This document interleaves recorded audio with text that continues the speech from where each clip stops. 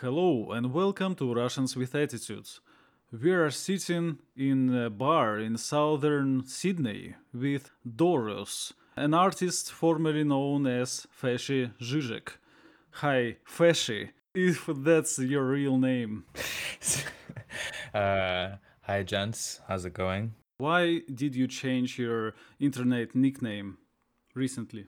Well, I opened my own website and I'm my own YouTube channel finally, and I'm kind of gonna start to populate it with content soon. Up to now, Fascizhizhik was just like a shit posting Twitter handle, which apparently caught on. But I think the Twitter golden age is long since done. I think I probably actually missed it. It like ended in 2016 or something like that. Yeah, And sure. I'm so incredibly just shadow banned now that I don't get any engagement. So I'm just gonna move to like Weibo and Contacta. I'm just gonna leave behind Twitter for good. Yeah, this is actually a huge problem, I think, for many content creators because, Hmm. on the one hand, the centralization of the internet, like in the last 10 years or so, it sucks because everyone is just on the same two or three websites, like YouTube and Twitter and I don't know, Reddit, I guess, for normies. And like back then, you had like every person had their own personal website and you had like hundreds of interesting blogs you could sift through and so on. But nowadays it's very centralized. So if you get banned or shadow banned from one of these big websites and can't use them anymore, you're like fucked because it's impossible to create an audience this way. So people would just go to Gap and so on. But Gap, for example, really sucks. It's like the laggiest and buggiest piece of shit I have ever seen. Substack is, I don't know, it's more a thing for mainstream journals, I guess. And it's people have nowhere to go, so they will just gravitate to like different centers, as you said, like Russian Yeah. websites, Yeah. Chinese websites, maybe.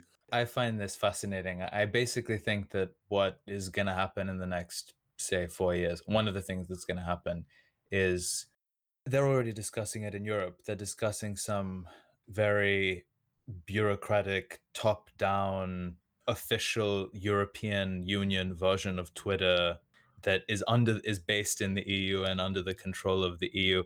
Now, like anyone who knows European Union bureaucracy can see that it's going to be a fucking nightmare. The only people who are going to be on there is officials and bureaucrats and intellectuals.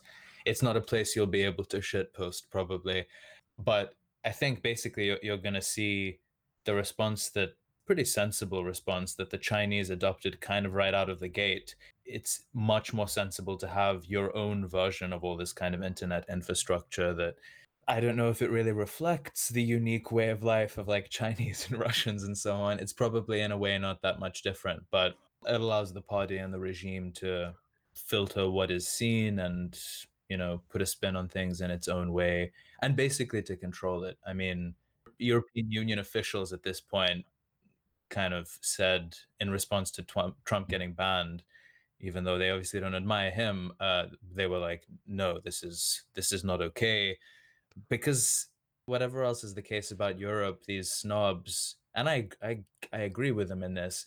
These snobs like don't want American capitalists to have control over their Twitter accounts as well. So Yeah, I'd be this is really a huge thing that happened, and I agree that the Trump ban on Twitter is like the last straw, and people were mostly okay with the Americans controlling the global internet because it was convenient, you know. Mm. But there is a point at which it like you have diminishing returns, and it sucks to have Americans control the internet. And so I agree that basically every serious country will have their own internet in the long run, and everyone will have a great firewall, like Chinese style, Mhm. and there will be some sort of national segregation on the internet, which might be a good thing. Kind of bad for, I don't know, international shitposting Yeah, yeah. alliances, but it might be actually better for the national discourse and so on. And I think the Americans are going to really, really regret what they did. This is gonna go down in history as a huge blunder because they were like, for 3 decades, they were the guys who gave us their internet. Like, wow, cool, that's a nice thing to do. But in 10 years, it'll be nobody will remember that the Americans created the internet. Oh, I don't think so. Aren't you exaggerating? Because what was any European platform other than CrowdChan?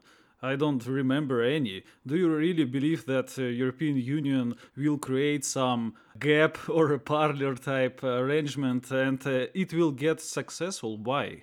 Yeah, yes, I think so. I think it's inevitable because, as I said, the Trump ban was the last straw, and people now. I see your argument, yeah, I see your reasoning, but I don't see the precedent for creation of some alternative that is actually successful without a Chinese-style restrictions on foreign media. There will be If restrictions. That's next. That's what's oh, coming. but on what platform will European Union ban Twitter or restrict Twitter?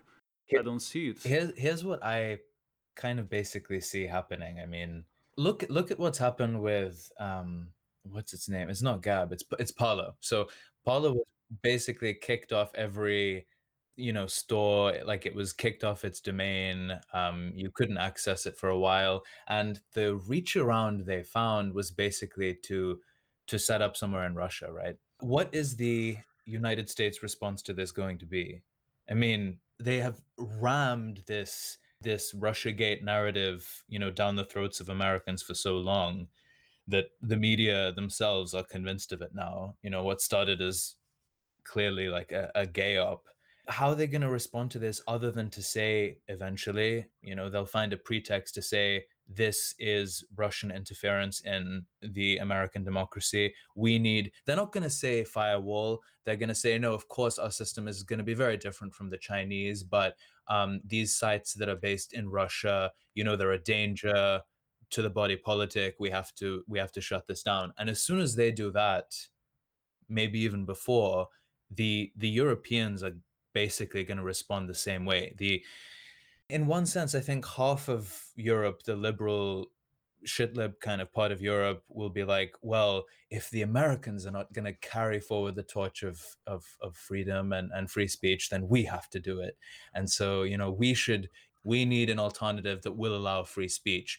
And then, in a way, that the equally snobby center right in Europe will just be like, we can't allow the Americans to humiliate us like this. They cannot have the precedent and the control and the decision.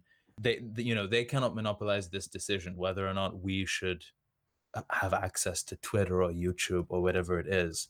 And so I think all of these alternatives are going to start popping up. Some of them probably private, some of them some kind of like public-private partnership. If I can believe it of any place, I can believe it of the EU. They're going to have like an official EU version. I don't know who's going to develop it. Or... It's gonna suck though, probably. Of course it's gonna suck. People... It's going to suck. Yeah. But Twitter sucks now. Everything sucks. And so, so this is really just part of like my conviction about technology. Like technology, like a technique of some kind has a golden age. Like, think of the printing press. Originally, in a way, like it was the original shit posting, and there was that like golden period where, like, if you had some dangerous political or religious idea, basically in that age, you could put it out there and like give it to your friends and pass around these leaflets and books. And oh, isn't this such a great revolutionary technology? Yeah, that's what it starts off as. And then eventually the state gets control of it. There's so much of it and there's so much content that no one can actually sift through it all. It becomes this, it's not an echo chamber, but it just becomes this like field where some things are censored, most things are allowed, but because so many things are banal and boring, people are just bored by it. And then eventually it becomes like a full-on technique of governance, and it basically allows the central powers to centralize even further. And people thought the internet would be different. Well, it's exactly the same, isn't it? I mean, it had like 10, 20, 25 years maybe of like a golden age in a way, and this is it. It's reached that point, like the printing press, where every center of power is going to seize on it and create its own version and put up its own firewall. To be fair, though, the printing press lasted much longer than 25 years, their golden age. And even when government started to censor some books, it wasn't all bad. There was a huge gray area between the golden age and the total, totalitarianism.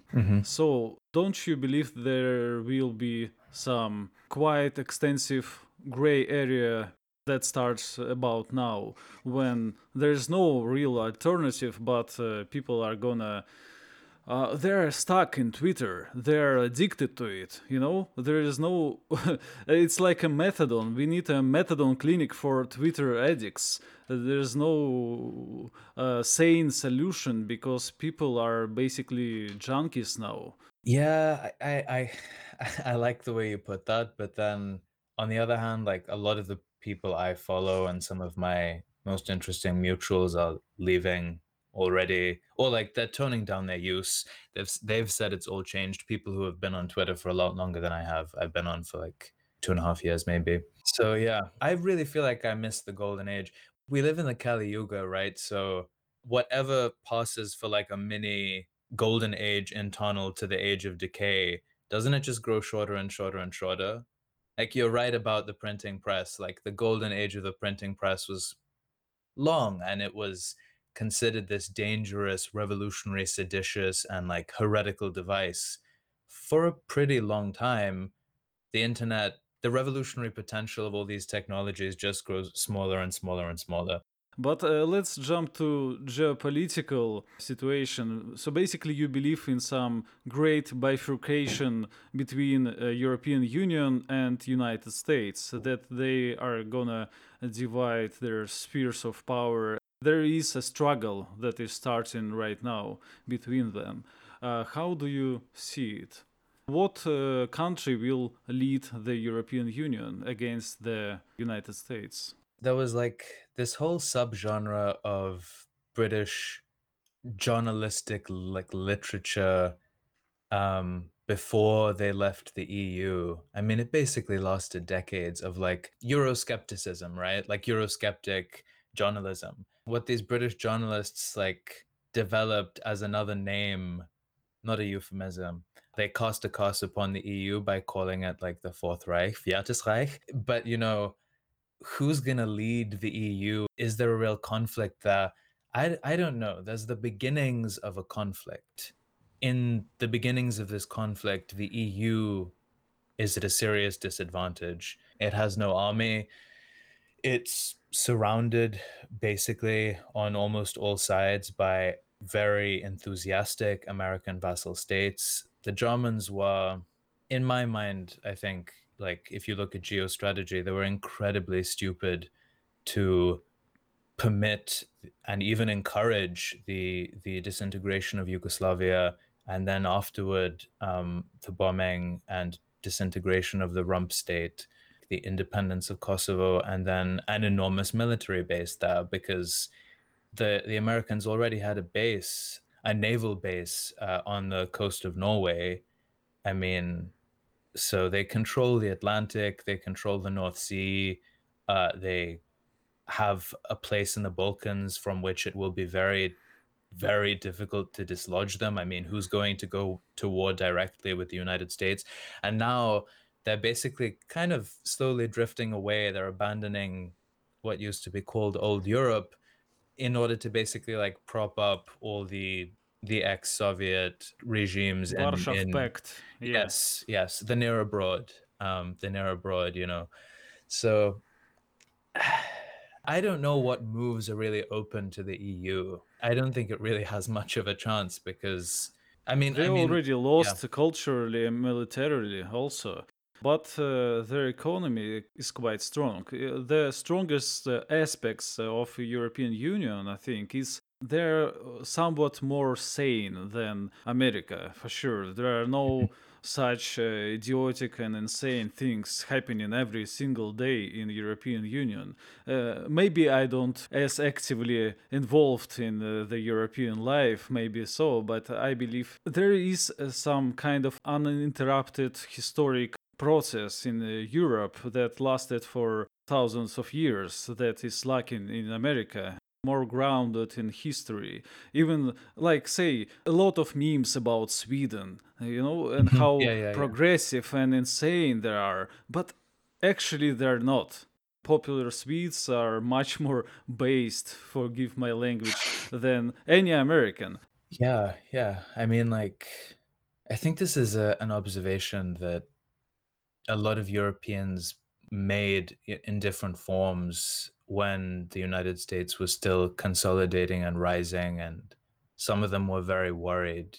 This was before the US overtook Europe, but in kind of enumerating the different national features or like the new American national character that was being born, they kind of said it's very interesting how even at the beginning you read back now and you see that even at the beginning, they had this weird it's like where Europeans have a deep sense of their history in the sense of like it's good and it's bad because it's a deep sense of self and it grounds you, but it's also heavy, it's a burden, it depresses you, it's like it forces you in a way to be like very cynical. Optimism doesn't come easily to continental Europeans at least, but in the US it's just like history is not a shackle for them. History is not a chain. There is no chain because they believe there is no chain. Like they think they achieved the perfect form of government and the perfect regime, and they think everyone's eyes are on them all the time because they have such a great system and they have such a great economy and they have such a great society, and that like everyone's envious of them. I mean, it's just military force, isn't it? And in a way, I kind of almost want to take back what I said before about, you know, British people calling the EU Viertes Reich because the Germans don't have a German constitution and they don't have German laws. They have an American constitution and American laws. And their culture, Western Europe's culture, is extremely Americanized. And so even though like they're conscious of themselves as having a much deeper history, they just feel so defeated and so thoroughly colonized and humiliated. It's like, what comes next for the Germans, for the French, Italians, Spanish, like these larger nations? What comes next? Are they going to contest their near abroad? Are they going to contest the European continent militarily with America? I don't see that happening soon. So all that really is available to them is these kind of like, we're not gonna create a real Großraum. We're gonna create like a digital Großraum where we don't let in Twitter, or we privilege our own version of the internet. But will it be different? Let's imagine this new European internet or intranet, whatever. Will it be actually different if Germany and other European countries are governed by American type laws and even more harsher ones with regards to free speech because there is no much fixation on free speech to start with. So why wouldn't Donald J. Trump, would he be protected in this European imaginary internet? I don't think he will No, be. probably No, not. no, Yeah. I don't think anybody's saying that coming age of segregated internet Großraums is gonna be based and kind of cool to shitpost, and it's gonna suck. It's gonna suck because it's just gonna be an extension of state power, as it has been for quite a while, but not overtly. So, like people didn't realize it that much that everything that happens on the internet is some kind of CIA gay-op, and now they kind of understand it better, and it's just gonna become the new normal. So yeah. Yeah, a very new but very shitty normal. I had a joke a few days ago, like I tweeted out, it would be perfect, it would be funny if Trump like opened a Contacta account and he like became like the biggest account on like the Russian version of Twitter, and all his followers went there as well. But look, I mean, the same thing has maybe like effectively happened with Parler, and I think the response to that is just going to be, I mean, the deep state and the left, the liberals, the center, whatever, the rhinos in America, they already have a narrative at their disposal, which is this is just a continuation of Putin's control over Trump and how there was this big collusion. Yeah. That there was this big conspiracy basically to control the U.S. presidency. So yeah, I think I think the golden age of the internet's done. It's all going to be shit from here on out. I think what you're gonna have is like a double internet. You'll have the large national ones with the great firewalls and so on, where they try to segregate from the rest of the world mostly, and then you're gonna have a really small private internet using like more progressive Orbit. technology. Yes, like Orbit, for example. And you're gonna have a lot of these types, and there's just gonna be a few people, not that many, and you will be able to shitpost with your bros and so on, but you're not gonna have the possibility to influence normies on the scale that was possible in like 2015 or 16 when they had Yeah. when they had like Congress hearings where they had Ricky Vaughn tweets on the whiteboard. It's funny how even I was kind of influencing the American discourse, and I didn't even have anything to back it up. I barely spoke English, but it was enough. It was enough to influence the American reality. Just to shitpost on Twitter, it was really funny. Yeah. And the essential problem with all those alternatives like Parler and Gap is that there are political. There is nothing but politics on there because there is all those political dissidents who run away from Twitter, from persecution. It's a bit like all those religious fanatics that went from Europe to US to escape persecution. But it has a mark on this society. Like, if they're all political, they're quite insane and there's no funny content. There's no normie friendly content to speak of. And I don't believe in any social media site that doesn't appeal to some form of non political funny content Yeah, I mean, for normies. I mean, you got to understand that Twitter is also political right from the start. It was literally created to organize the Arab Spring protests. It was created before that, well, though. It was created in 2006, so I don't think it was the primary objective, actually. But it became a political and revolutionary tool. Yeah. Twitter before 2010 was like nothing. Before the smartphone age, Twitter was nothing. Nobody was on Twitter. Growth of Twitter, where it became like the place where everyone hangs out, coincided with like smartphones. It coincided with the CIA meddling in the Arab countries and so on. So it's all it hangs together. And a few years back, I read an article about how there is some social media in Cuba that is not censored, that's kind of underground and so on, and people use it to criticize the regime. And then it turned out that it was literally developed in a CIA lab. And Twitter is the same. It kind of, and I guess, went out of control, not in the sense that they were like fighting against it becoming apolitical and the place to shitpost, but it was just coincidence, I think, that it caught on as much as it did.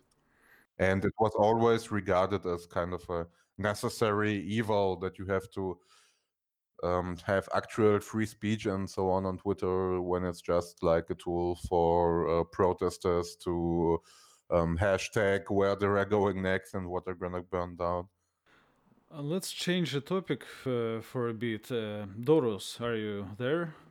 Yeah, I'm here. Yeah. Yeah, I wanted to ask you, why is your accent so much different than Amy Therese? Is she from what it's called? Melbourne? I don't remember. I don't know actually. where she's from. This is not a Sydney accent. We Yeah, don't but what know. No one is. knows. No Yeah, one knows where this is from. I was born and raised here. I mean, I've been back to Europe. I've maybe lived there for kind of 6 months, and I know Serbian as well. Um, but yeah, no one knows where this is from. I have had people ask me like, "Are you British? Are you American? Are you a Kiwi? Are you Russian?" One person asked me if I was Indian. I was just yeah. like, It's just that Amy Therese's accent is much more properly, incomprehensible ah, than yours for me. incomprehensible. Yeah, Amy's accent is much more harsh on the No, you're just ear. not used. She doesn't have a harsh accent. You're just not used to For the me, Australian yeah, accent. sure. Yeah. I have never been to Australia, sure. But it's really weird to me. Me and Kirill were trying to understand what she was saying, and we couldn't make it. Yeah, No, So, she has a pretty normal, like, her accent is not for very you, deep or for Australia, extreme. maybe. No, Maybe. yeah, I mean, for Australia, like, it's not a deep accent. Like, I used to think I had no accent, but then when I was overseas, I did my exchange and I lived for a while in Rotterdam, and I met many Australians there, as you do in Europe, and most of them were like, "Oh, you're an Aussie." So I was like, "Oh, okay. I guess some of the accent bleeds through. For There is people who are some, familiar, they listen closely." yeah. Yeah. There is some melodic quality to Australian accent that Yeah. is lacking in others, and Irish as well. Irish and some Australian accents are very melodic and pleasant for me. But yeah, American became a default accent that is non-recognizable, basically, and they're very. I'm very sad every time I hear some old-time program or old-time movie. There was an American accent of Transatlantic. Yeah. transatlantic accent that was much more pleasant than current modern American I English. see why you say it was like it was more pleasant, but remember it was the original fake and gay accent. Like literally it was just birthed from the mind of one man who then got a conference of like linguists and journalists together and was like, this is how the upper class of like America should speak so that like it's more neutral and it's more Yeah, posh and British people will understand us this way, but yeah, it yeah, was yeah. all fake. No one ever actually spoke like that, just news Sure, I don't reporters. care though. Yeah, It's better than the British accents also. Okay, all right. I think we are done with part gap and alternative internet, so we should probably move on to geopolitics and maybe Galkovsky. So you said that you listened to our episode on Dmitry Galkovsky. Is that right? Da. It's kind of I should just bite the bullet and learn Russian. For someone who already knows Serbian, it would Yeah. probably be like very easy compared to other languages, but it's a shame he hasn't been translated. Kirill translated some Yeah, a tidbits little of bit. But Galkovsky. you also said like it has that quality that Russian literature has. I don't think it's just Russian literature, like Sure. where good European literature, when you translate it, it definitely loses something. And like, there's nothing more painful than reading a German text that's been translated into English, especially if it was written by a professor. Like, that's always very harsh. But even if you read something like the Cervantes, Don Quixote, everyone whom I know, I'm learning Spanish at the moment, but every Spanish speaker I know says like the translations never measure up to the original, and basically every European nation says that about their literature, and I think there's something to it. You said that you lived in Serbia? No, I mean, Serbian was my first language, just speaking in the home. That's where my Oh, parents you're are from. Serbian. Yeah, Oh, ethnically. But I was just born and raised here. And no, I haven't lived there. I've been back. I've visited family and stuff like that in Serbia, yeah. Hrvatska, and Say jebem ti mater. Neću. Do you say, No. is that right? Because I'm training Yeah, it's to say perfect. it Like for you said it Nicola perfectly. Sala. You Sure. said it I have perfectly. Yeah, I haven't really talked to Serbian or Croat, so I'm trying to impress him. Right. It's really interesting that you are the second Australian that we have on our podcast, and you are also immigrant and are not of native Australian stock. Is Australia basically a nation of recent immigrants?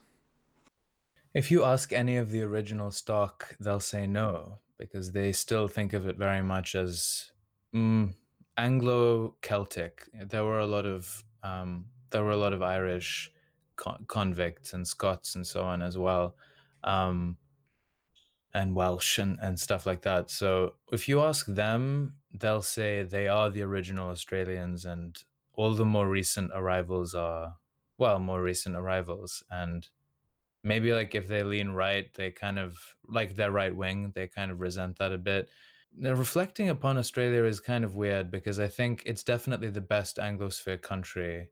Like if you can travel anywhere, just come here. I've heard people say that Canada is very similar, just the opposite in the sense that it's cold. Like it's a cold Australia, but in a way they're very much like they're sparsely inhabited, but they have like a very good social safety net, and the culture isn't crazy. It's kind of derivative of American and European culture. Nothing goes on, so it's kind of very quiet. But yeah, I don't know. Australia.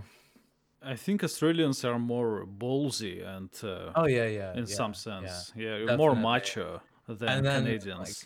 New Zealand is fine, but it's basically just like it looks a lot more like Europe, the landscape does. It doesn't have this unique desert, like dry feeling Australia does. Australia looks like no other place. And it's interesting that their culture here is interesting. It's very easy in a way to feel that you fit in as soon as your children start speaking the accent and they lose their they lose their ancestral tongue, which most immigrants do. I mean, most subs here did. My parents didn't allow that to happen. Yeah, it's interesting to reflect on that. Like you said, Amy Therese, she talked about the Lebanese half of her family on your podcast, but like I don't know if she knows a word of Arabic. I Um, don't believe that she so does yeah, because, it's yeah, interesting. It's like it's really people very sad much hold that also. people hold that like it's a point of pride if you're half Italian or something here or whatever. Even though it was, I suppose, hard for wogs when they first arrived. That's what they used to call them, Greeks and Italians, after the war. Um, but now, yeah, people are very much like, yeah, I'm half Italian, but they can't say any Italian words. They just like Italian food, which everyone does. Yes, So it's not it's much just of a like claim. Sopranos when they Yeah, yeah, yeah. imagine themselves to be Italians, but they are actually Americans. Actually, can you answer this question that we asked Amy Therese about diasporas and how do you see those various diasporas? What is your favorite Australian ethnic diaspora, and in what way? I think diasporas are kind of doomed people. There's something very tragic about living in a place, but especially if you're keyed into the politics like I am, you kind of recognize that it's not your homeland and you don't have the same loyalty to it that other people will have, but it's still because it's just where you grew up, it's the place you feel most familiar, most comfortable. Like I was raised by the sea here, luckily, in a pretty like middle class household.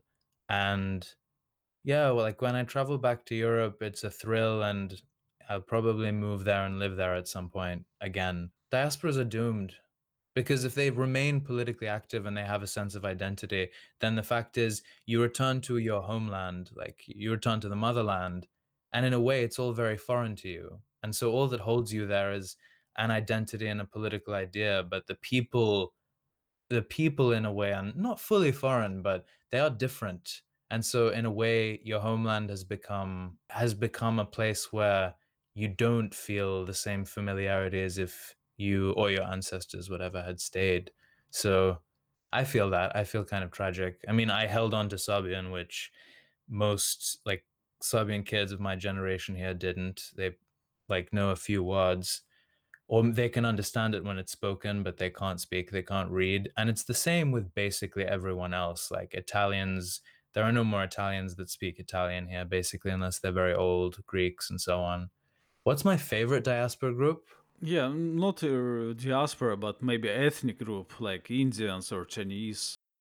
See, That is, that's what I was kind of trying to say before. In a weird way, it's a very easy place to just fade into the background. Your yeah. kids go off to school, they no longer know the language, and so So they they are not yeah, of their ethnic group anymore.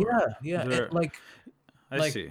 yeah, this is what I'm saying. Like it's a place where if you want to think about it this way, even though like everyone on the right wing here disagrees because they think there's such a horrible colored menace or whatever, actually, if you look at it in comparison to Britain, where South Asians, as they call them, and Muslims from other parts, and from the African parts of what was once the empire, from the Commonwealth, they still retain an identity, and they still retain the sense of like these people conquered my ancestors, and they will always be different from me, and I'm not English even if I can be British. And they maintain a language and they maintain a religion, and it's like very, yeah, it's like it's very still a strong sense of being here. If anything, in a way, probably it's the one Anglosphere country where they got that right. I don't know exactly why it is, but here most people kind of seem to assimilate. Yeah, but You what don't think is that the like attraction? What is the attraction of Australia to live on the end of the world with slow internet, with kangaroos and aboriginals? And what is the mystique of Australia other than maybe some middle class money? What is Australian culture that is so enticing to ethnic migrants? I don't know. It's interesting how to explain it. I mean, like I've said, I think there is something very distinctive about the landscape, and I think it probably has the best beaches in the world. But that's not really it. Like you're asking, what is it about the people and the culture? Um, I don't know. The people are like very unassuming, or I guess they used to be. It's quite a casual culture. You don't feel like there are too many expectations on you. They're not snobs like the British. They're not uneducated, not uneducated, but like they're not ignorant of history like the Americans. Yeah, it's like an interesting mix. It's like a mean. It's like the mean point, the mean average between European conditions of living, but more relaxed American kind of. We're not bowed down under the heavy weight of this history. It's still something new. It's almost lazy, but the laziness can become addictive. It's probably not a good place to live if you want to be productive, like live a really productive life. You can run a business or whatever, but politics is hard to engage with from here. There's something about the climate and the soil and like the spirit of like Aboriginal life still lingers or something that makes Yeah, people probably just that's want to like what. lie down on the beach and Yeah. Have gasoline to relax. Yeah, it's really interesting. I really wish to visit Australia one day. I always wanted to. It's Russians like it, yeah. Actually, all Europeans like it here. Germans really like it here because that's another thing. When you come here, people might be a bit curious, but it's like one place where the Germans, for instance, can go. And like, you know how Germans travel everywhere in Europe? And when they know you're a German tourist, like as soon as you open your mouth, they immediately look at you a little differently. Like there's that thing here that doesn't exist at all. So the Germans fucking love it. They throng the beaches, turning red in the sun, and they love it. They would all move to live like in the suburbs close to me if they could. Let's talk about Australian empire and Australian colonization because when I was in Thailand, there was a distinct feeling that Thailand or touristy parts of it are colonized by Australians, by the Aussies, because there is lots of them, lots of Australian businesses, and they love to go to Thailand in general. What type of person loves to live already fit for beach and sea life Australia to chill in Thailand? For what reason? I don't really get it. I guess Australia is an expensive place to live. I mean, like it's a developed place, so Yeah. I don't know. Like gay tourists want to go and find like a foreigner to have sex with, or lots of foreigners, or like cheap drink, cheap prostitutes, cheap consumer goods. Poor Aussies go to Yeah. Thailand. Yeah, that's true. I mean, like, there is no like Australian empire in like South Asia as much as they might wish. Though you do hit on something like that's kind of the reverse of the truth, because I was talking about Europeans who come here and diaspora groups. That's the thing. Like at the moment, let's say for the past 30 years, that's kind of been their worry. They're kind of like the Chinese, the East Asians and the South Asians, they're coming here and they'll take over. The whole country will change, like the Yeah. demography, and the demography is changing. Um, I don't know what they're gonna do about it or what they can do at this point. But yeah, it's that's kind of the big thing for them. They think we're gonna become a Chinese colony. I always thought the answer to this was very, very simple. Australia should just have nuclear weapons. I mean, it has uranium. It could probably, like, I read somewhere, I remember some like geopolitical literature. Japan and then Australia are the states in the world that could develop a bomb from scratch the fastest. Like they could have it in something like less than half a year if they just made the decision. So yeah, I always thought that that's probably in Australia's future if it doesn't want to be a colony of some kind, because the US won't protect it for that much longer. Yeah, but Australians are not allowed to probably. They don't have much independence of some sort to develop nuclear weapons. But as you see now, all things change, and when the empire's eyes are directed inward at internal enemies, that's an opportunity for many different groups and many different people, and it's an opportunity to try many new things. I'm not saying it's there already, but this conversation about how Australia should be a nuclear power has basically been going on for 20 years now at least. And it's something they kind of never stop talking about, a small minority. So I don't know, maybe one day. Who's gonna stop them? I mean, like you said, it's at the end of the world. Most people don't know Yeah. where it is. The only people who would protest that much are probably like China definitely wouldn't want that. But who else would protest? You know, like as Yeah. Israel showed, you can kind of develop them on the sly and you basically get away with it and you don't ever need to openly admit it, even though everyone knows it's true. Everyone knows you have nukes.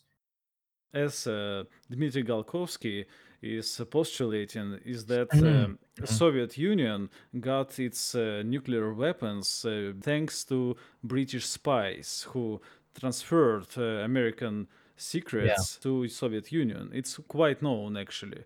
I I Um, I I love conspiracy theory. Like conspiracy literature is probably one of my favorite genres, even though I find it all kind of hard to believe or whatever. I it's think the most it's realistic fascinating. literature there It's is. yes, but in a way, the problem with conspiracy literature is like it's experienced decay as well. Where now, if you like look at the US, where this is going to be the next 4 years. You have like the QAnon crowd confronting the Blue Anon crowd, like Democrat QAnon, What is basically. Blue Anon? It's like the name that they've basically given to like conspiracy theorists of the left who think there was Russian collusion and like Vlad was like Putler was controlling Trump's Yeah. like he had he was a puppet on strings or whatever. Yeah, so, like, these people, they say now Blue Anon, compare them to, like, the QAnon crowd, like, they I they have have a these crazy conspiracy theories. I actually have a theory, kind of. I think, and many people don't want to agree with me. I don't think it's necessarily a good thing, but I think the next, like, global political mass movement is gonna be some derivative of QAnon type. It's gonna be some New Age, healing crystal, anti-vax, hippie, national socialist, Whole Foods, schizopatriotism. Yeah. Because simply because there is no way to be, a rational dissident, because the system has complete control over over academia, over media. So the system has complete control over what gets to be defined as objective reality, what gets to be defined as science. And if you try to be a dissident within the epistemic realm of science and rationality and objectivity and studies and data and facts, then you're going to lose because your enemy controls this. And the only way is to create this kind of mythology that is not Yeah. based on science and object level facts. Look, I mean, like I will, I'm sure you'll let me plug the podcast that I'm starting at the end of the episode, but this is kind of basically what I think the next horizon is as well. Something has to confront the very dangerous, basically like nihilistic and like it's thrown us into a death spiral, this American theology of freedom, of human rights. It's basically materialistic, but then it has weird factors of like quasi-Christian, like like divine importance. Like they place so much importance now on democracy, like our democracy, like it's this precious jewel. It's actually just a process. It's a weird bureaucratic process that the British developed to try and mediate between different aristocratic factions like in their own country, and then it was exported and the Americans made it their own in a way, and want to export it to the rest of the world. It's not magic. There's no reason to like, there's it's not exciting. It's really very boring. And so like you say, the study of what's going on and what horizons are available can't be undertaken, like what possibilities there are can't be undertaken within the hegemonic discourse. But the hegemonic discourse is very boring.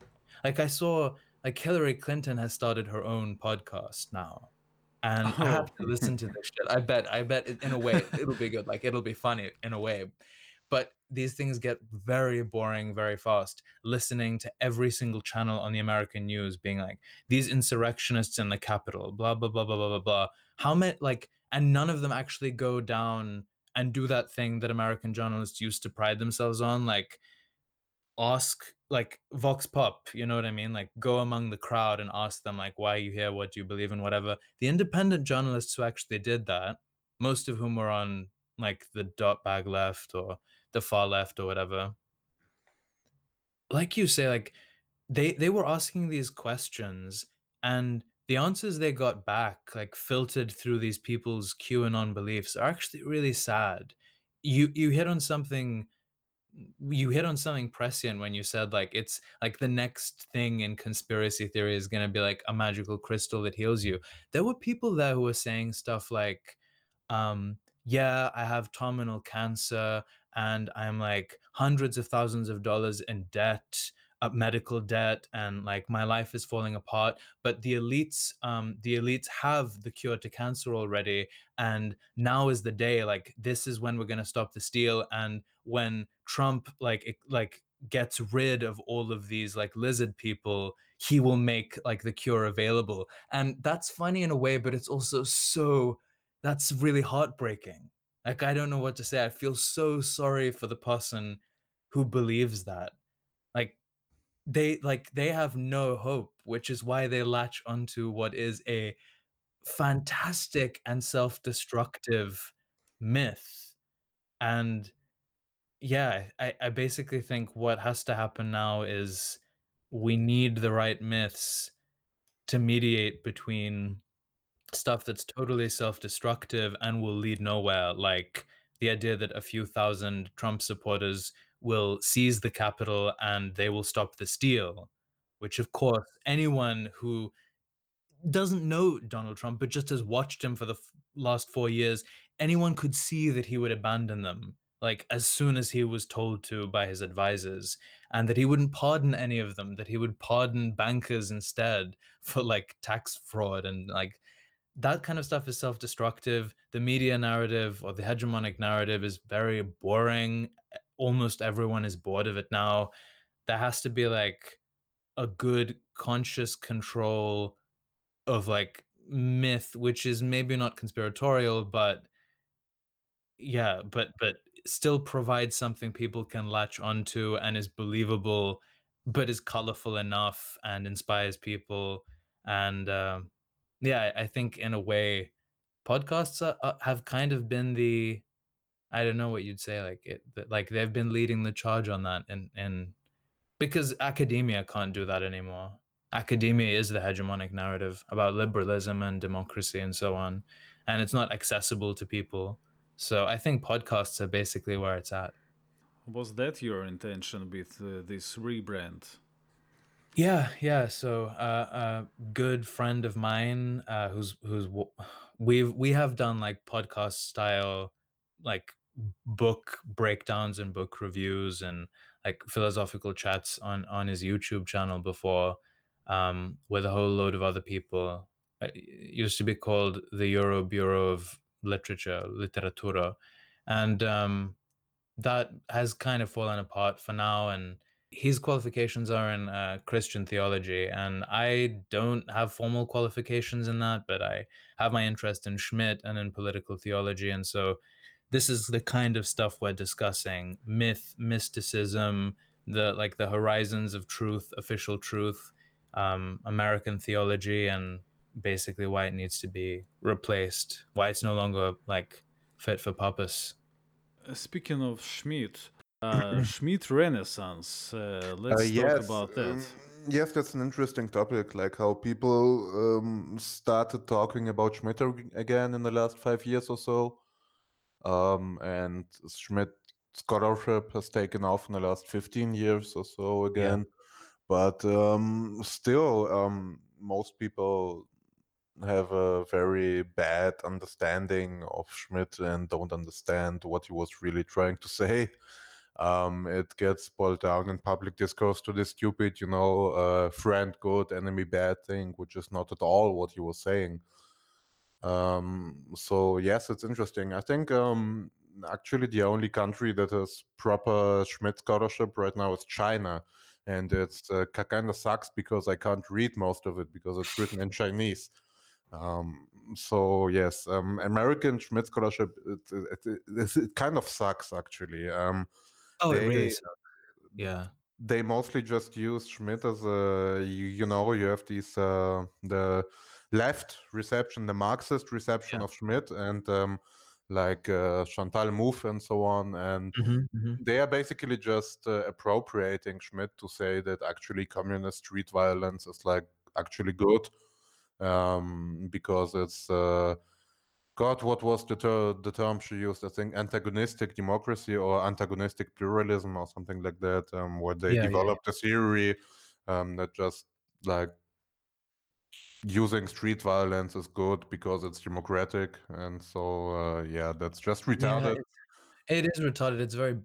It's very, very boring. I mean, like most of the Schmidt scholarship, as you say, has been left.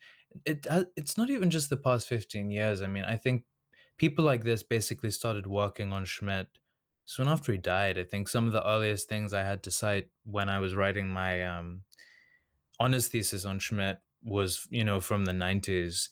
They've been talking about him and taking him apart in this very like sterile particular way where they draw out something like the friend enemy distinction, or they draw out something more interesting like political theology.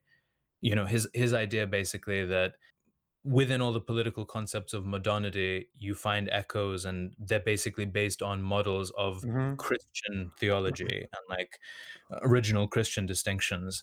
And they kind of take that idea, but they water it down massively.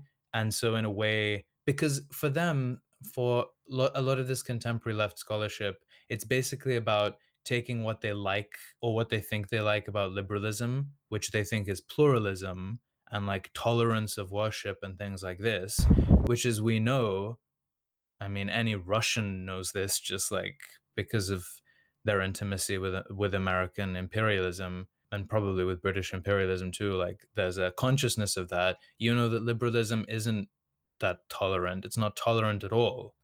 It only allows tolerance when it can fully subsume and destroy and water something down. Obviously, as soon as it's threatened by anything, it destroys it. It attacks it. So I think that's all like all that left Schmidt scholarship is very boring. Some of the right-wing Schmidt scholarship isn't really worth reading very much either. I, like you, am aware that the admiration for Schmidt and Schmidt studies has taken off big time in China. At some point, I'd like to ask one of my contacts, like, some of this stuff has been translated into English, but Very little, sadly. yeah, very little, and it only happens very slowly, but they should be doing it because there should be conversation between Chinese and European, Russian, and so on, Iranian intellectuals and thinkers and whatever amateur thinkers as well, podcasters, about what's going on here, like Yeah, I applying mean, this Schmittian critique to Americanism and to the Pax Americana. yeah, I mean, if the Chinese are gonna rule the world anyway, then I hope to get a gig as a court philosopher teaching Schmittianism to the Yeah, Chinese Communist Party. yeah. Doros, are Schmidt, you a cinefuturist? I think I kind of I LARP as like a big China admirer all the time. My proper position is basically like you don't need to idealize China just because you hate America or you hate what America represents. Um, anyway, like people these days, like after COVID or whatever, they won't take you seriously if you just go out and you're like, China's the best. So like, yeah, you have to ease people into these things and into like critiques of America because in a way, like especially in the Anglosphere, part of what last year has resulted in is like anti-China sentiment, basically. Am I a Sino-futurist? Um, I would definitely like to see them exercise more power. I mean, but the problem is basically like the problem Germany faced and the problem Russia faced. Um, the Anglo-Saxons control all the offshore islands of the world. So to attack them directly, it's not just that you need a navy, but you need an incredibly sophisticated, yes, industrial base and like a lot of money and weapons to funnel to people in their, like in their sphere of influence. And that basically means and they try, but like both the Germans and especially the Soviets tried this. Like they tried funneling money and arms to communists in South America and Latin America, but it kind of never really went anywhere. No one has been able to threaten American hegemony in their own backyard, and you need to control your own backyard to have an empire abroad. So I don't know. Like they have China ringed in. They have Japan on their side. And Philippines also. Philippines is an American colony. That kind of their new Indonesia. idea. Yeah. It's not exactly new. I mean, it's been in discussion among scholarly, geopolitics people for 15, 20 years. Is like we should pivot away from China. China's growing too fast. We should pivot towards like India. India should be our big um, Asian ally, and like we should help them to grow or whatever. But I think the cat's already out of the bag. When they allowed China into the World Trade Organization and they basically like let it parasitize all of this American capital, they allowed something that they probably shouldn't have allowed if we're thinking about their own good, like if we're thinking about American empire. That was a mistake, and I don't think they can take it back. Maybe they can mitigate it, but they can't really take it back.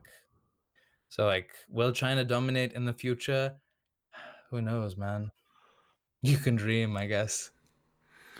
There will be a battle over Africa already in the works, and China is doing pretty good in Africa. Chinese And have won Africa, haven't they? Basically. yeah, they mean, basically won it. And yeah. now Africa is irrelevant in most people's minds. It doesn't exist. It's starving black children. But actually, it will be quite important because it's the greatest source of manpower in the world. So, will it factor in Chinese dominance, their lordship over Africa? Yeah, I think it's kind of central, isn't it? I mean, not just people, resources too. I mean, like, Yeah, I sure. have I haven't made a study of this, but like the European way of interfacing colonially with Africa is kind of different from the way they do it in Southern Europe and like the Balkans, where it's also been going on. And basically, the difference is that when they go to Europe, like there is this basically fundamental respect where like they don't provide you with slave conditions and like take out the whips. But in Africa, apparently they actually do that. Like they have like Chinese, like, well, it's like a capitalist slave master because you get a wage, but still like they take out the whips and like they punish you if you're a recalcitrant worker. And yeah, I think it's gonna be pretty central. But that's why the Americans want India on side. They basically want to break up this, I think what the Chinese call their string of pearls, which is like the naval bases and fortifications that stretch across South Asia to Africa and Arabia.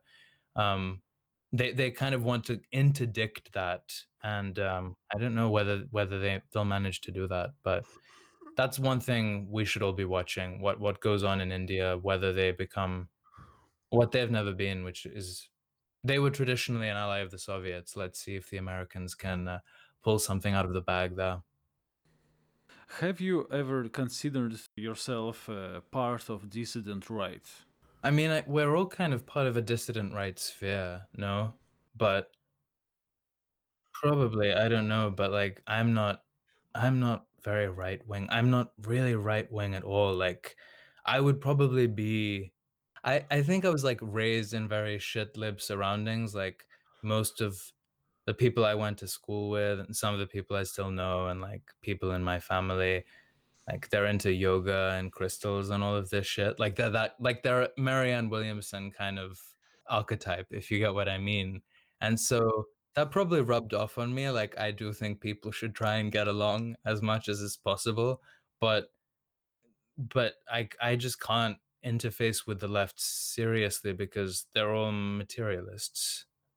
Except for this like weird new agey woo woo pretending to be a Buddhist, like we're gonna worship through doing yoga on a weekly basis or whatever, which is obviously not serious.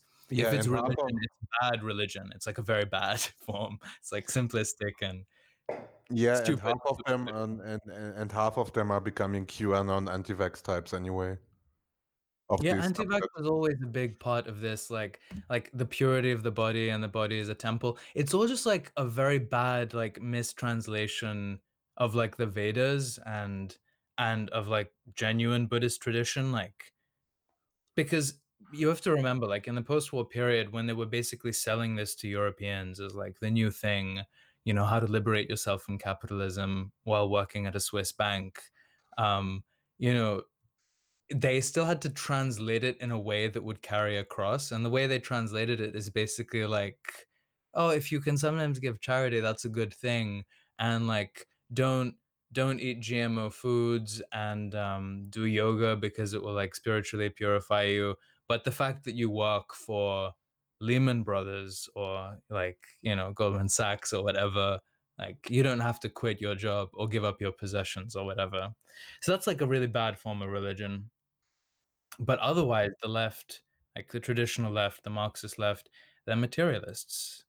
So I like you guys are Russian.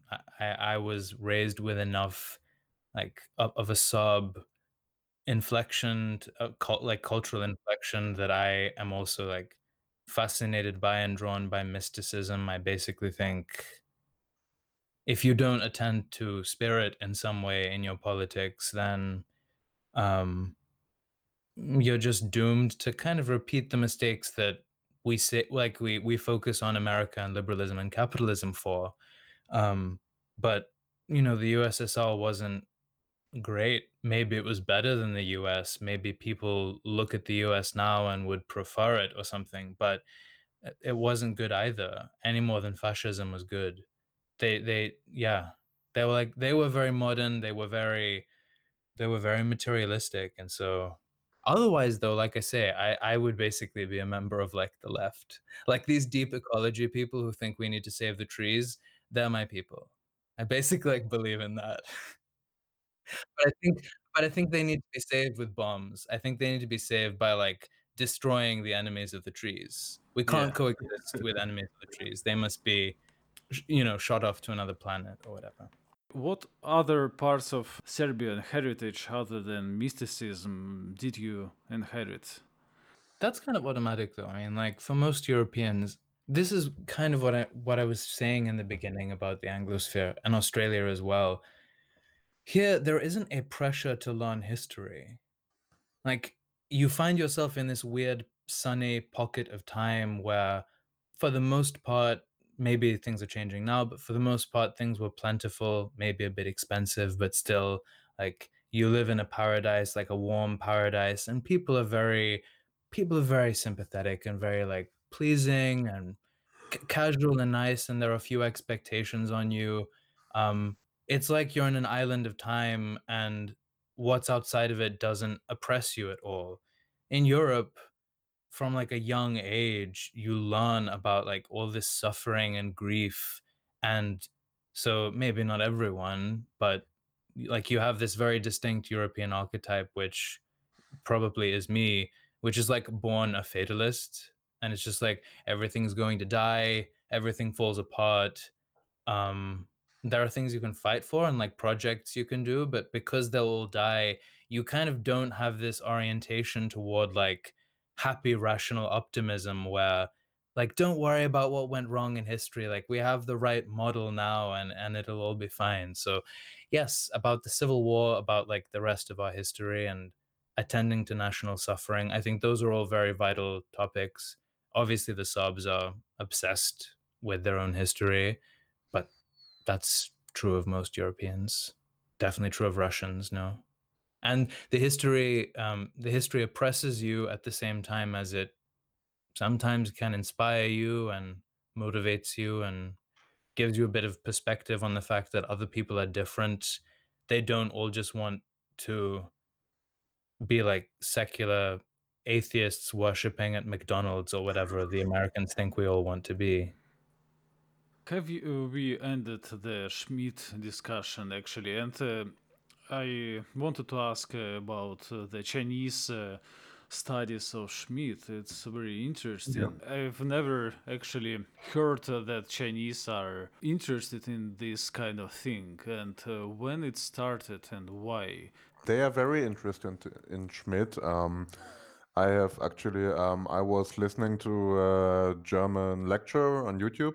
The professor who read that lecture, he told an anecdote at the beginning that he was teaching political theory, and he had two Chinese foreign students in his class, and they were never participating in discussions because this was a class that was taught in English, and they never participated in the class. And so he called them to his office and he talked to them like, "Why aren't you talking at all?" And they were like, "They don't speak English. They didn't want to learn English. They only wanted to learn." And they said verbatim that the only foreign languages that one should learn is like Latin to understand the universal empire of the world, and German, so they can read Schmidt in the original. So it's That's interesting. yeah, that's extremely interesting, and they are really venerating Schmidt, which is rightly so, I would say, because he's, I think, the most underrated thinker of the 20th century. What is the German consensus on Schmidt? Is that he was a Nazi, maybe? No? It's a bit more different than that. So yeah, most people are like, "No, Schmidt, you don't need to read Schmidt. He was a Nazi." But it depends a bit on, for example, I law students, they just read Schmidt as a law scholar, and nobody ever talks about that he's a Nazi. Like among in the law profession, they just read him as a regular brilliant scholar of constitutional law, and they never even discuss his like actual political views or something. But yeah, in the realm of political theory or philosophy, yes, in Germany or in large parts of Europe, you just have like, yeah, Schmidt, some kind of Nazi. We don't care.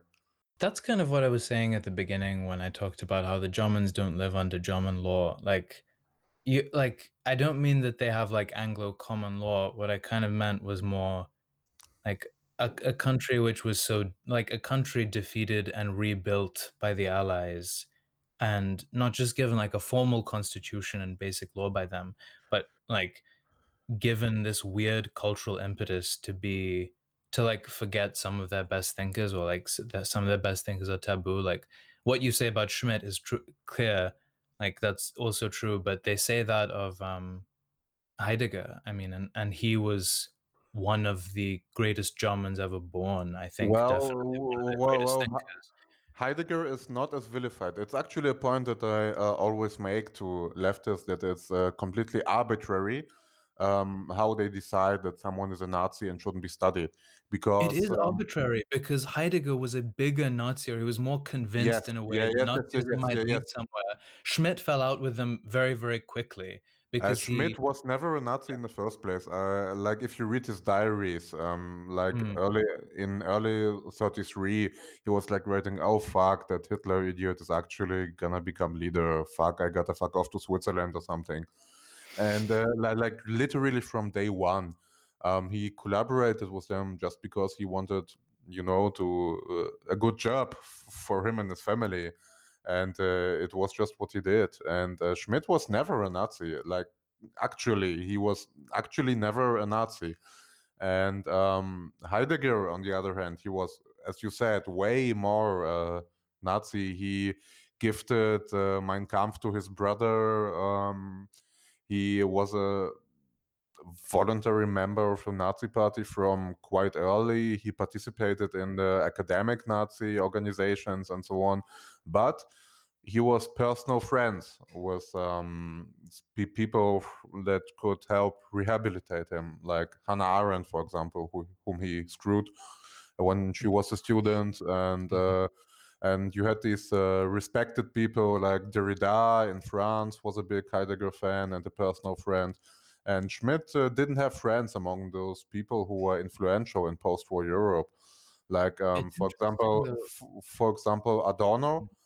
He was. It was basically Adorno who made sure that Schmidt never got a teaching gig again after the war. Yeah, and was it Leo Strauss who he was in conversation with Schmidt during like the Weimar period, basically. But like he was very worried by Schmidt's like juridical work on the law, and he wrote a very famous they had an interplay, but he like wrote a famous tract basically like countering parts of Schmidt's position. Yeah, it's very odd. Like Schmidt was an odd character. I kind of feel like all of these German, what they used to call like the conservative revolutionary school, Dugin is actually fascinated with all of them. But these thinkers basically, some of them treaded the edge of saying certain things about race, but what immediately what first drew them to the Nazis in a sense, but then like immediately repulsed them was they were like, you don't understand, when we're talking about race, we're talking about this like almost abstract like racial spirit, which like any like potentially anyone could be born with the German spirit. You've made it into this like very vulgar thing about like bloodlines and measuring head sizes, and that's not what we meant by race. And in Yeah, a they were way, like that they were like HBD artists with their IQ yeah. tables. So like very quickly, like these very austere German intellectuals who like knew all this history and philosophy, they were like, "Oh, this is disgusting. This is very vulgar. This is like yeah, this is like if this is basically the Soviet version of Marxism. Like they haven't attended to Marx well enough. This is just the rabble basically seizing on concepts they don't understand." Schmidt also had two Serbian wives. Yeah. It's an interesting tidbit. So he had good taste, I guess. Do you plan to have a Serbian wife as well? Do I plan to have a Serbian wife? Yeah. I plan to have many. Why settle for one? I mean, like this is like one sense in which like you us like we're all in the dissident, right? But I'm just very bored by people who are like, oh, I don't want to hear about Islam because Islam is like this great spiritual enemy of Europe, and we have nothing to learn about them, and it's disgusting, this barbaric religion or whatever. And I'm like, well, actually, like if you think about the history of the faith that you say you hold so dear to, you'll see that there was a development in its history, and like you can change Christianity. Like, why not just allow polygamy again? Why not just allow like many wives? Which is the way we're kind of heading anyway, except not like not one man marrying many wives, but like a very small number of men fucking all the women through dating apps and like this massive group of incels. That's where we're heading already. So like why not just formalize this into like harems for the successful men? Like that sounds like it would work. Or maybe I'm imagining it, but yeah. Yeah, it's okay. So you want to become a successful yoga instructor that fucks all Yes. the leftist spiritual women. I see. That's gonna be my magnum opus. I'm gonna like write a Marianne Williamson style book, like telling women who do yoga why they should like join a harem.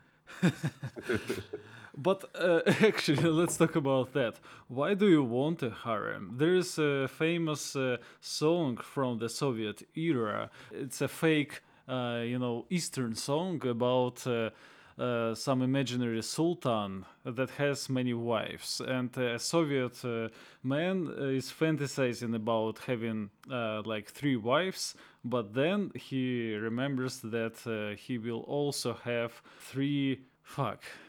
How do you say tёща in English? Mothers-in-law. Yeah. Yeah, he will also have 3 mothers-in-law and all the troubles, That's the women counter argument. troubles. That's the Yeah, counter yeah, argument. yeah, And yeah. 3 like many brothers-in-law and Yeah, so on. sure, Like sure. families could be. Do you really I was want that?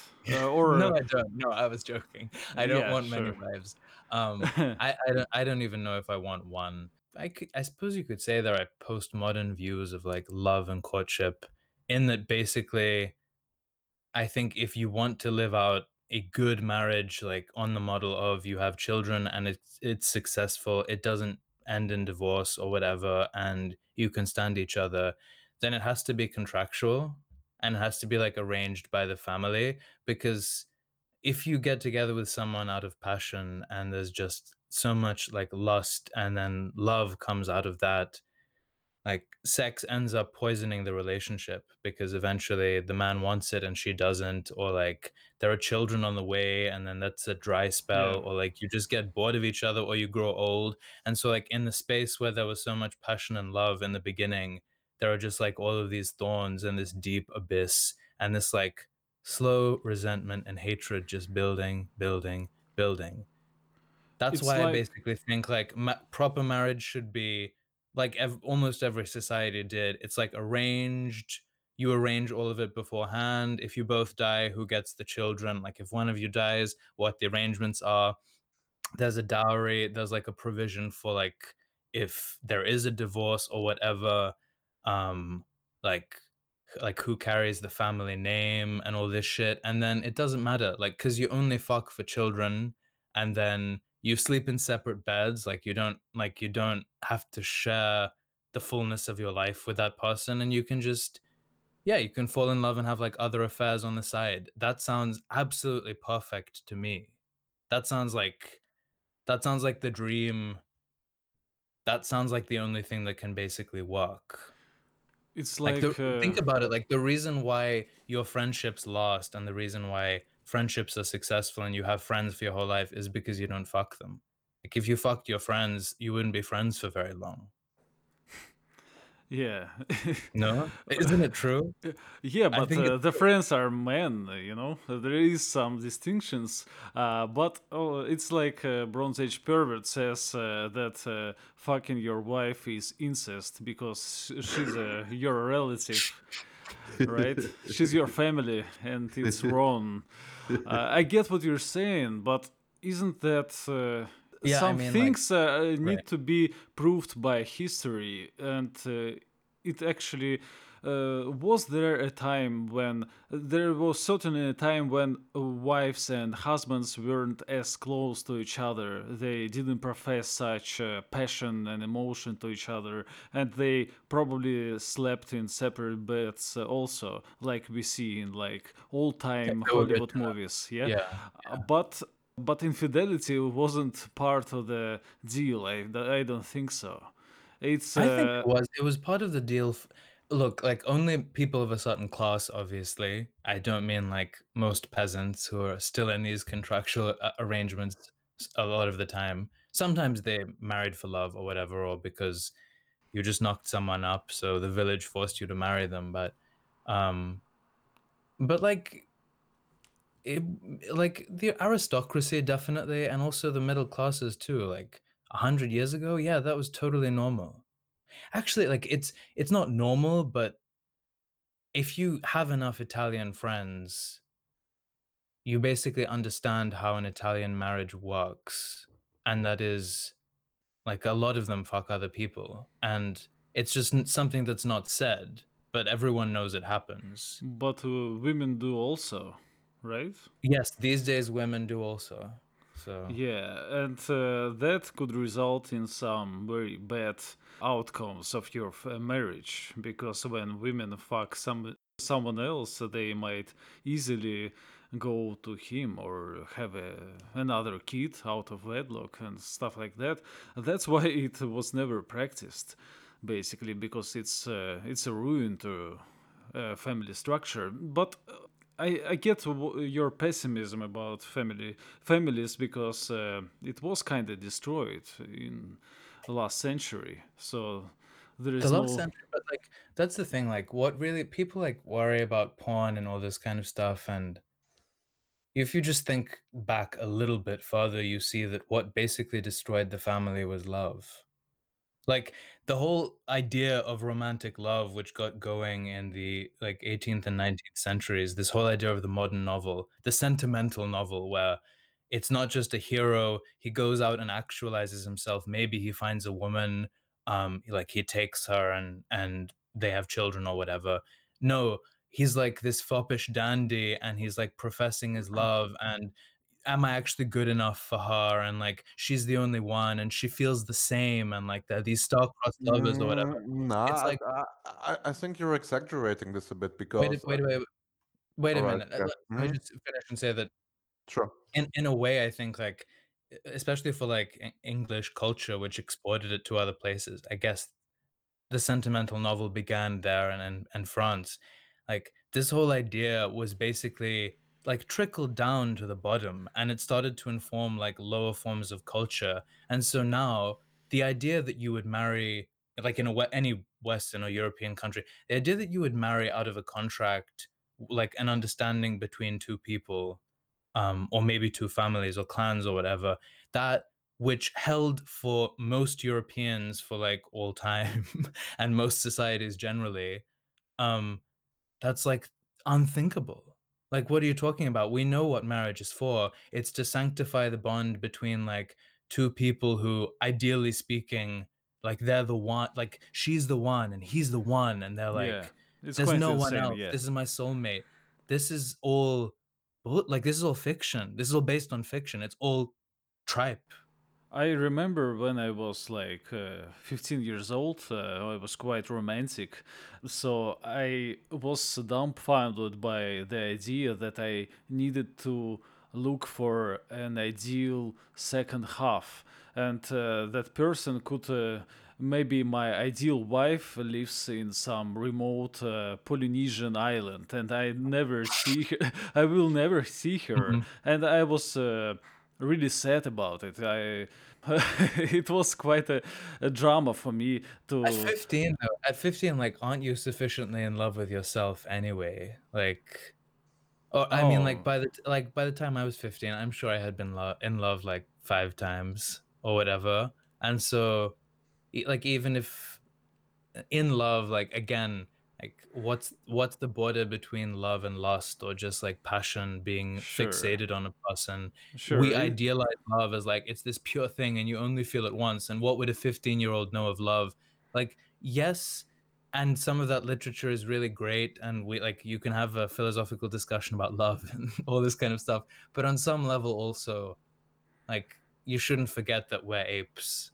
And like when you're planning a society, or like you think about how families should be formed, you shouldn't forget about what apes are. And like part of the nature of love and lust is that it never lasts forever, and it very quickly can often like lead into its exact opposite. Like love doesn't exist without hate, and lust doesn't exist without repulsion. And so that's the flip side of, like, all this, like, romantic love literature, which isn't told. Like, old people sitting across from each other, very bitter and disgusted with each other, deeply unhappy, but they're trapped. Yeah, so what I wanted to say is that this is all a bit exaggerated in the historical sense because actually you have in Europe or most other realms, historically most people would have married for love simply because the point of marriage, of arranged marriages in the sense of you have like economic or political ties between two families, means that these families would have to have some kind of economical and political influence at first before they can think about such arrangements. And like poor peasants, they didn't have anything. They were serfs often, and they didn't have any economic or political weight they could put behind the marriage. So they had literally nothing to lose, except if you like married a town prostitute or something. But otherwise, it wasn't very restricted. And the revolutionary aspect of romantic love, it concerns mostly the aristocracy, because for aristocrats it was unheard of to marry for love, although it happened all the time. Because like if you're a representative of some rich dynasty, you're the son of the duke or whatever, then yes, your whole life is planned out before you're even born, and who you're gonna marry for like for taxes or for soldiers or whatever. But and the revolutionary aspect is that the upper classes were getting this ideal of marrying for love, but the lower classes, they were always marrying for love, or had like shotgun weddings because they were fucking and the girl got pregnant. So that was absolutely normal. There was like no the lower classes were always in this regard controlled. Yeah. I get what you're saying, but I also do kind of disagree. Like, I have to disagree and say that, again, remember, like, when you're talking about most people throughout history, take European history, it's not that most people owned nothing. You know, like, even a serf maybe doesn't own land, but you don't have to be an aristocrat to have something. And so it's not just like in village societies as well, serfs as well, it's not necessarily that you got married for love or lust, or like as you say, shotgun weddings happened all the time because apes, humans, whatever, can't control themselves, especially when they're young. So like shotgun weddings were, if you want to call that a marriage of love, like I'm happy to concede that that's the case. But even on this lower stratum or this lower level, you still families, even like village families, soft families, they did arrange to have like different members of the family married. Um, it like it depends, I guess, where you draw these lines between different marriage patterns in parts of Europe, because in some cases there was like very serious endogamy, and in some cases exogamy, but that didn't mean that you as a young person necessarily had a choice. Like there was still an agreement, if not between your families, maybe between you and her family. Um, that doesn't mean like she didn't catch your eye or something, or there was like no lust, but it's not love. I really don't think that it was love. I really think that this like, The yes, what definition started is as a very changed. aristocratic obsession with like idealized romantic Yeah, love, yeah. this was basically filtered down to everyone through books, like when books became more plentiful and everyone started to read, and TV now, and like and radio and all the rest of it. Like all our half our songs are about love. They're all like ballads, most of them shitty, but like this is the point to which it's gotten, even though it's like the final dregs of a cultural renaissance of a kind. It's like, yeah, we're obsessed with this romantic idea. It wasn't just, it might have been for aristocrats then, but everyone started reading this shit, and it wasn't good. Like it clearly wasn't good for anyone. Yeah, if you think about it, modern songs are much more prone to be love songs than songs of the past, because love wasn't such a high class, tender, delicate feeling that it is now. It was quite simple, like a peasant wants to fuck some broad, and he can't do that before he gets married. It was quite straightforward. And he is okay with living with her to the end of his life. But now it's too complicated to work. And that's what we are seeing now, all the divorces and stuff like that, because love is so complicated that it could change on a whim. I mean, there's I, just I just think, liberalism. That's not yeah, romanticism. There's just liberalism. I think love is gay. Like our obsession with romantic love is very, like, it's the gayest part of our culture. If people just kind of stopped obsessing with this, that's in a, like, I'm not a fan of rap. I don't listen to much rap or anything like that. But there's something I really respect about it, which is like it's about chains and bling and bitches and hoes, and it's just like it's not about love. It's like it's a deep recognition of like the roots of actual human sentiment, and the fact that like maybe you have an old lady, but like eventually you grow bored of her and like she nags you, and anyway she's like probably fucking someone else over there, like she's gotten bored of you, or you've disappointed her. That's human nature. Human nature isn't we're all gonna like match up in these beautiful pairs and like have these idealized lives. That's the gayest thing I've ever heard. Serbians confirmed to be black. Yeah, that makes sense why Tupac Shakur migrated to Serbia in And 1997. introduced us to rap. There is such a thing now as Serbian rap. Again, I don't listen to it, but I hear from Sure. like some people here. All Yeah, that's a music thing. is rap, but yeah, I'm not Mhm. surprised. Actually, what rap is that it's not European in nature, and that's why they don't hold all those European conventions about marriage and love, because it's strictly a European thing, I think. That's all right. I don't think you should be too precious about what's European. Like that's another thing about the dissident right. Like all of these people with like carved busts and like statues of Roman emperors or whatever, and as Yeah, yeah. their avatar, it's just like the past is maybe a rich field for research, and like you can draw on things and you make a synthesis of something interesting in the present. But like if you limit yourself to what Europe is now and was before, and that's all that you seek to draw on, first of all, you can never really have an empire, let alone a global one, um, because everyone else will tell you to fuck off, or like what you do doesn't appeal to them at all. Like you have to reach people where they are. And anyway, it's not really creative. Um, I guess like the best kind of rap probably would have some European influence in the sense that maybe it has like roots in maybe it has like roots in jazz and then like ragtime and then whatever the fuck came before ragtime, and like it has this interesting synthesis, whereas it can get very boring just, I don't know, reading the same book about romantic love and like listening to the same piece of European music. So I don't think we should obsess too much about these Maybe. European and non-European distinctions. Talking about empires, do you agree or disagree with famous Turkish philosopher Paul Scala's notion of American empire that will last 1,000 years? Sorry, I find that really depressing. Like 1,000-year American Reich? Yeah, you could I really just hope dismiss not. it. Like, I really hope not. They've had, what have they had? Not 100 years. They've had less than 100 years.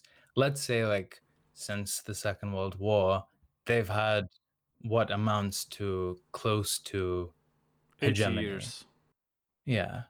Um, And look at what they've done. Like, imagine giving them another 920 years.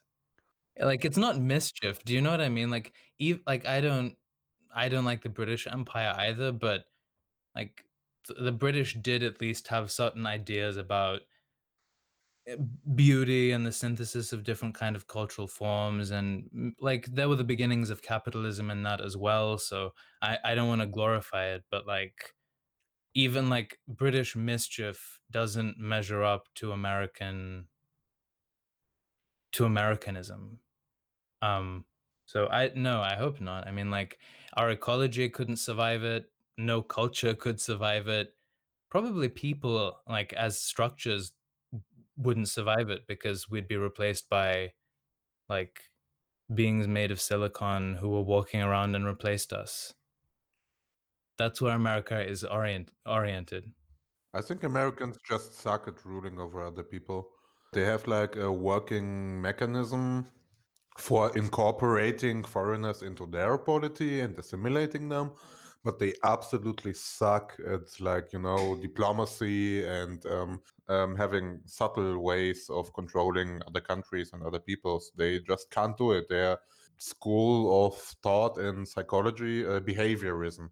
And Americans are behaviorists. They can only try to like train people. They always try to train people like they're animals, but it doesn't work that way. And when it doesn't work, they get frustrated and they just start, you know, wrecking shit and bombing shit. And it's all, they just suck at colonialism. And Americans will never rule over the world in the long term. It's impossible.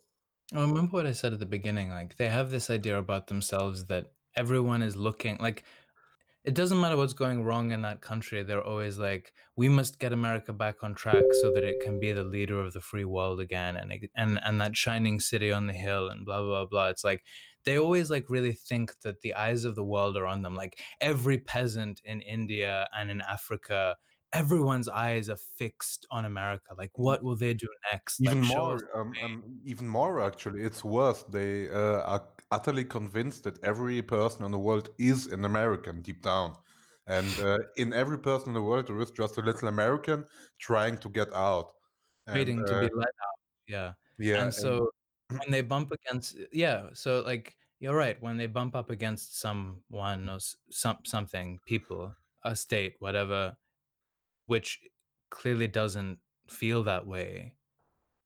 Like to give like I think this is sometimes understated. I mean, they speak about it sometimes on like the anti-imperialist left or whatever. The fact that one big part of like the decision um to bomb Serbia over like the whole Kosovo thing in 99 was this conviction that and I guess like support for Bosnian Muslims as well. Like it was this conviction that like we will show the Muslim world that like our American imperium, it's not just for white people. Like we protect everyone and we want to get the Muslims on side. And it's like I know we're looking back like hindsight is 2020, like it's with hindsight you can see how silly that is, but like it really is such a sweet naive idea that you're gonna apparently save like a few Muslims in Europe and therefore like Arabians will be really happy suddenly to give up their religion for like Britney Spears, pop music, porn, and like whatever passes for American culture. Do you know what I mean? It's like it's it's so naive, it's almost sweet. It's like the kind of thought a child would yeah, have. I have read an anecdote actually that seemed utterly insane to me. But so there was like during the NATO mission in Afghanistan, there was like a woman who was in charge. Like I don't know, I don't remember what her exact posting was. Something like a political officer or a public relations officer. And they had a problem since in their sector they had like two villages and they were in a blood feud. So they had like a brutal vendetta going on, and the Americans wanted to stop this shit because it was annoying. And they just moved like a well right in between the two villages. And this woman who planned this operation, I think she thought that it would be like some kind of Disney movie where they would become friends because they had to share the well. and had to cooperate and make like a timetable when who gets the water and so on. And they would become friends over this and forget their vendetta, which might have been going on for 100 years or so.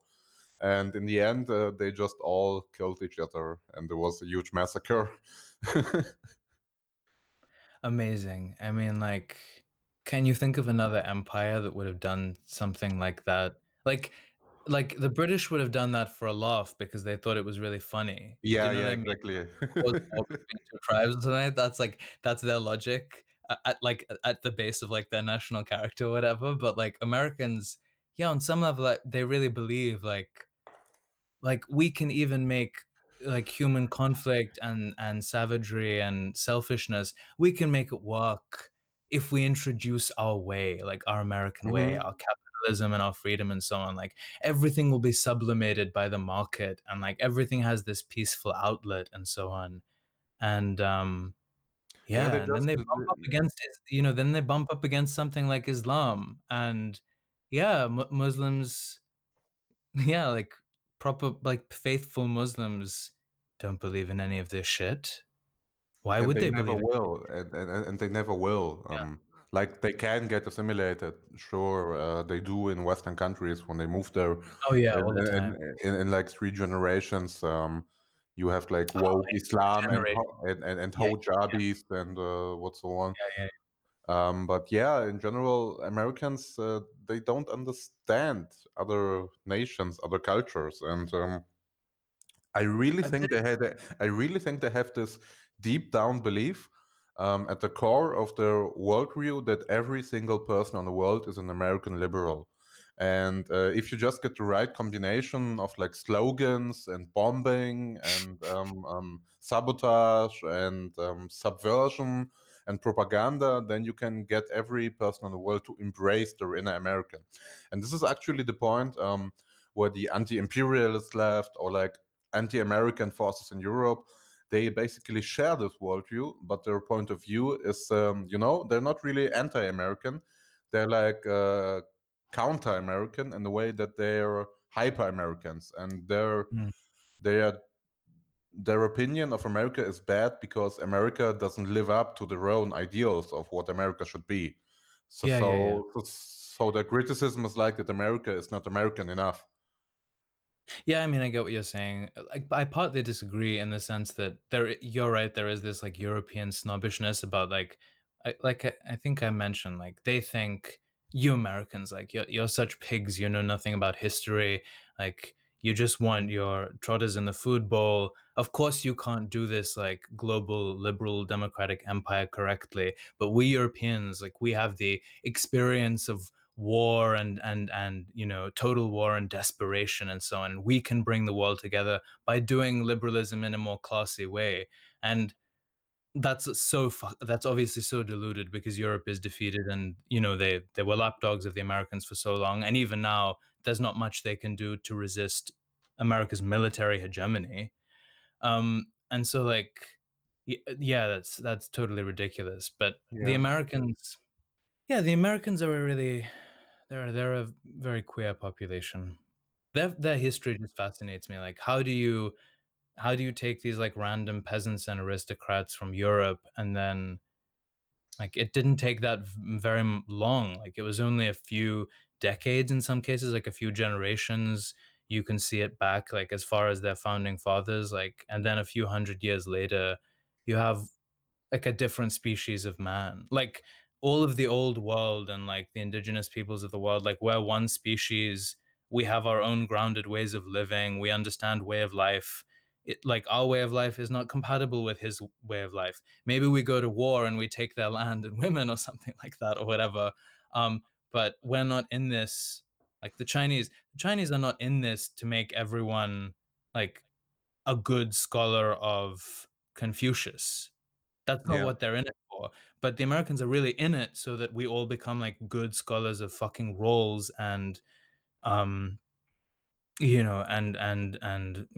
whichever other liberals are in their freaking religious canon, like their founding fathers and shit. Hmm. And I've heard it said before that like the saddest society on earth, maybe you disagree with this, maybe not, but like the saddest society on earth is what's that American, that really small American country where they sent some of the slaves? They thought they were going to send them all there after the war. Liberia? Liberia, Liberia, yeah, yeah. yeah, yeah, Liberia. Liberia. They basically just copied the American Constitution. So they basically took someone else's entire legal and political system and transplanted it in a place and with a population and with customs and memories and histories which are utterly unfit for purpose. But they did that like in one big movement. They just did it like in one big thing. For the rest of us, it's what America is trying to do on a more prolonged scale of things. Yeah, And there are and as people we in our all own countries who believe it, like believe this can be done and as as we well. all remember, Liberia ended up with General Butt Naked. Isn't that the poorest or one of the poorest countries in Africa? Other than Probably Congo, still. yeah. Okay, I really liked your quote about Americans are queer, and I think that's a nice note to. I mean, in the old sense. I mean, Yeah, obviously they're gay as well, but like, yeah, they're in funny. both They're a senses, strange. yeah, in all the They're very senses, strange. Americans Yeah, are yeah. queer. You know, it was a Yeah. joke, but it's also literally true.